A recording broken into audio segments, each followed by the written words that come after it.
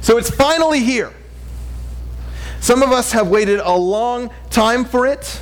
We've seen signs of its coming. We've speculated about what we would get, and here it is.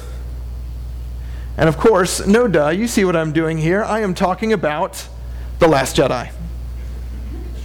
Has anyone already seen it?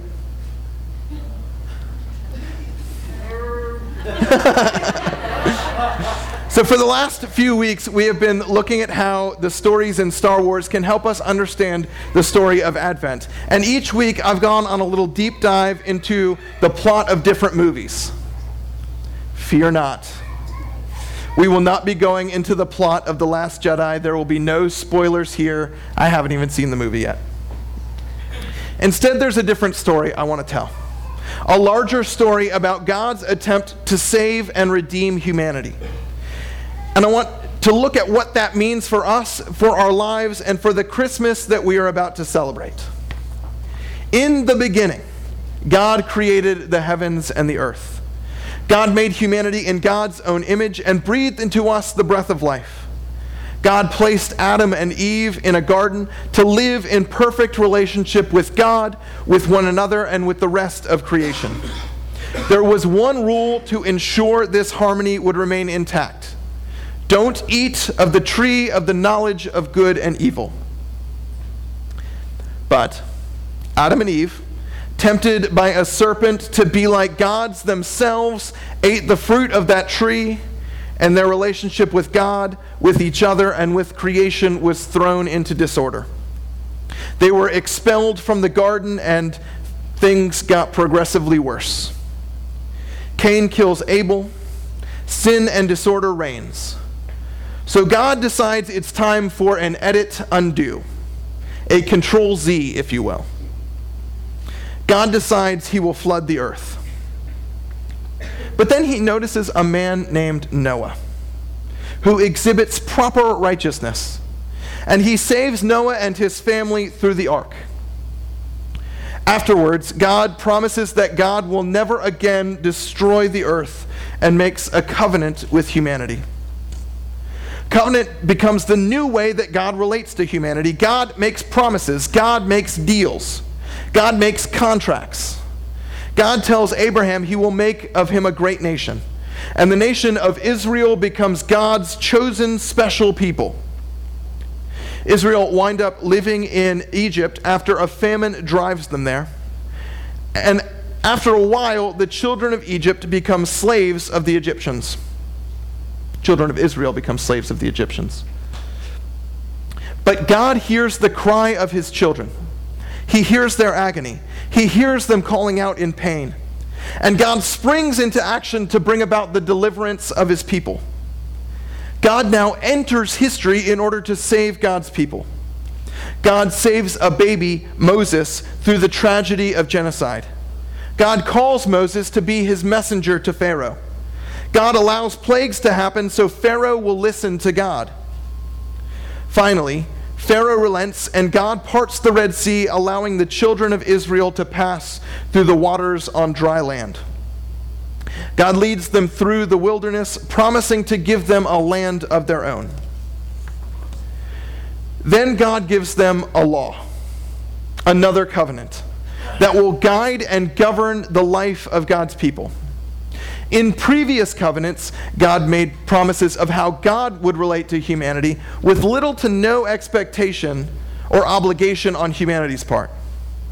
The early covenants were descriptors of what God would do or would not do with respect to humanity. Now, this covenant orders not just God's relation to humanity, but humanity's response to God's actions. God saved Israel from the Egyptians. Therefore, Israel will relate to God, to each other, and to the rest of creation in particular ways. God leads the Israelites through the wilderness and gets them to the promised land. God continues to provide for his children, giving them water, food, protection from threats and dangers of passing through the wilderness, seeing to all of their needs. But God's children continue to forget their end of the relationship. God's children continue to do things their own way instead of following the ways of God in the world. Following their own way gets Israel into trouble. Shocking. They are beset and besieged by enemies that reside in the lands that God gave Israel. These people raise up armies and induce skirmishes against the Israelites and ultimately threaten God's people. God raises up leaders who lead Israel to victory over their enemies. Thankful for God's provision, God's children follow his ways for a little bit. But then they forget God's ways and the cycle repeats. Desiring stability, security, and safety, Israel demands that God anoint for them a king. So God gives his people a king who will be charged with administering the laws God had given the people. But more often than not, the kings became mostly concerned with increasing and maintaining their own power base relative to other nations, rather than staying true to God's decrees. They married daughters of foreign kings to consolidate power and maintain alliances. They worshipped foreign gods to hedge their bets. And they led their people down the paths of idolatry. In an attempt to win and woo his people back, God raised up prophets. God raised up people who would be faithful to God and who would say and do unpopular things to remind the people Israel of their God and his law.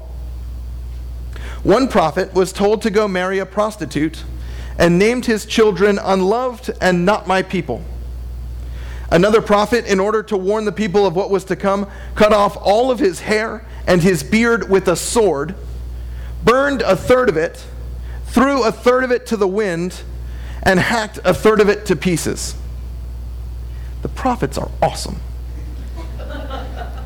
One prophet walked and preached around Jerusalem for 3 years naked to show Israel how vulnerable they were. The prophets pronounced impending famine, the impending destruction of Jerusalem and all Israel, and said that God would reject his chosen people as his people had rejected God. All of this comes to pass. But in the midst of the prophets preaching and, dare I say, acting out, we see hope. The same prophet who named his children Unloved and Not My People says that God will give us new names. We hear that if the people would turn from their idolatrous ways, God will end the famine. God promises an end to the exile. The prophet that did all of that stuff with his hair did keep some of it, a remnant, on his garment. Things are bad, but there is hope that God can bring about a time when things will get better. And we hear a promise that one day God will write his law on the people's hearts. We hear a promise that God will come amongst his people. Israel will once again be God's people, be his children. Israel will once again be a great nation, living in peace with the other nations. Israel will see prosperity and peace. The Old Testament ends with these prophets living in and preaching in and ministering in the tension of disobedience and calls to faith, punishment and hope for redemption. In the days leading up to The Last Jedi release, we knew very little of what was coming. The story had been rebooted successfully, and we had all the pieces, but we had no idea where they were going. In the weeks up to the release, I read articles and theories about what might happen. I read a ranked list of who might get killed off in the new movie. I don't know why. I just didn't. There were timelines of all that had happened from Return of the Jedi to The Last Jedi. We looked backward in order to anticipate what was coming. As our final moment of waiting for and anticipating what is to come and happen next in our story of God's relation to humanity, we look back to remember all that had happened. We remember how God graciously and lovingly created all there is. We remember that ever since we messed up that perfect creation, God has been working with us, reaching out to, wooing, loving, redeeming us. God has wanted to bring us healing. God has saved us from hurt. God has averted tragedy. God has led and called us into the way that leads to life. And all throughout, God has promised a new thing. God promised a new way that would be the culmination of all that God has done and is doing in his relationship with us. And as we all take a collective pause, we hear these words in final preparation. It's from the first chapter of Luke's Gospel. In the 6th month of Elizabeth's pregnancy, God sent the angel Gabriel to Nazareth, a town in Galilee, to a virgin pledged to be married to a man named Joseph, a descendant of David. The virgin's name was Mary. The angel went to her and said, "Greetings, you who are highly favored. The Lord is with you."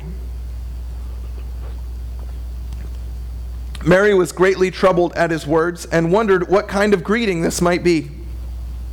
But the angel said to her, "Do not be afraid, Mary. You have found favor with God. You will conceive and give birth to a son, and you are to call him Jesus. He will be great and will be called the Son of the Most High. The Lord will give him the throne of his father David, and he will reign over Jacob's descendants forever. His kingdom will never end." "How will this be," Mary asked the angel, "since I am a virgin?" The angel answered, "The Holy Spirit will come on you, and the power of the Most High will overshadow you. So the Holy One to be born will be called the Son of God. Even Elizabeth, your relative, is going to have a child in her old age, and she who is said to be unable to conceive is in her 6th month, for no word from God shall ever fail." "I am the Lord's servant," Mary answered. "May your word to me be fulfilled." Then the angel left her. This is a peculiar story, one that introduces us to new characters and a new narrative. So much of the way it is told is meant to signal continuity with the old and yet something decisively new. In the first couple of verses, Mary is called a virgin twice. You get the sense this might come into play later. Then we have an angel appearing to her saying that she has found favor with God. In the Old Testament, that signals that this person will be given a special task, which is probably why she was worried. And it turns out true for her case as well. Mary's task will be to have a son who will take the throne of his ancestor David. But unlike the prior kings whose reigns came and went, this son of Mary will rule forever and ever. Oh, and this son will be called Son of the Most High, which is to say Son of God, but not in the same way as the Roman emperor was the Son of God, in a very Hebrew Son of Yahweh way. Mary asks how this can happen, for she is a virgin. I knew this would come up again. The angel calmly, and without giving off the slightest impression that this is super duper weird, says, "Oh, no probs. The Holy Spirit will come over you, and the power of the Most High will overshadow you." Yeah, totally. No problem. But seriously, all of this is meant to signal that this work of God, this interaction of God, is new, is different. God is going to do a new thing completely outside the normal order. And perhaps that is a good thing.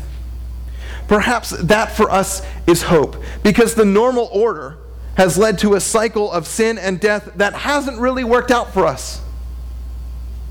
A baby who will be called Son of the Most High and is going to rule over the nations is going to be born of a virgin, born outside the normal biological order of birth.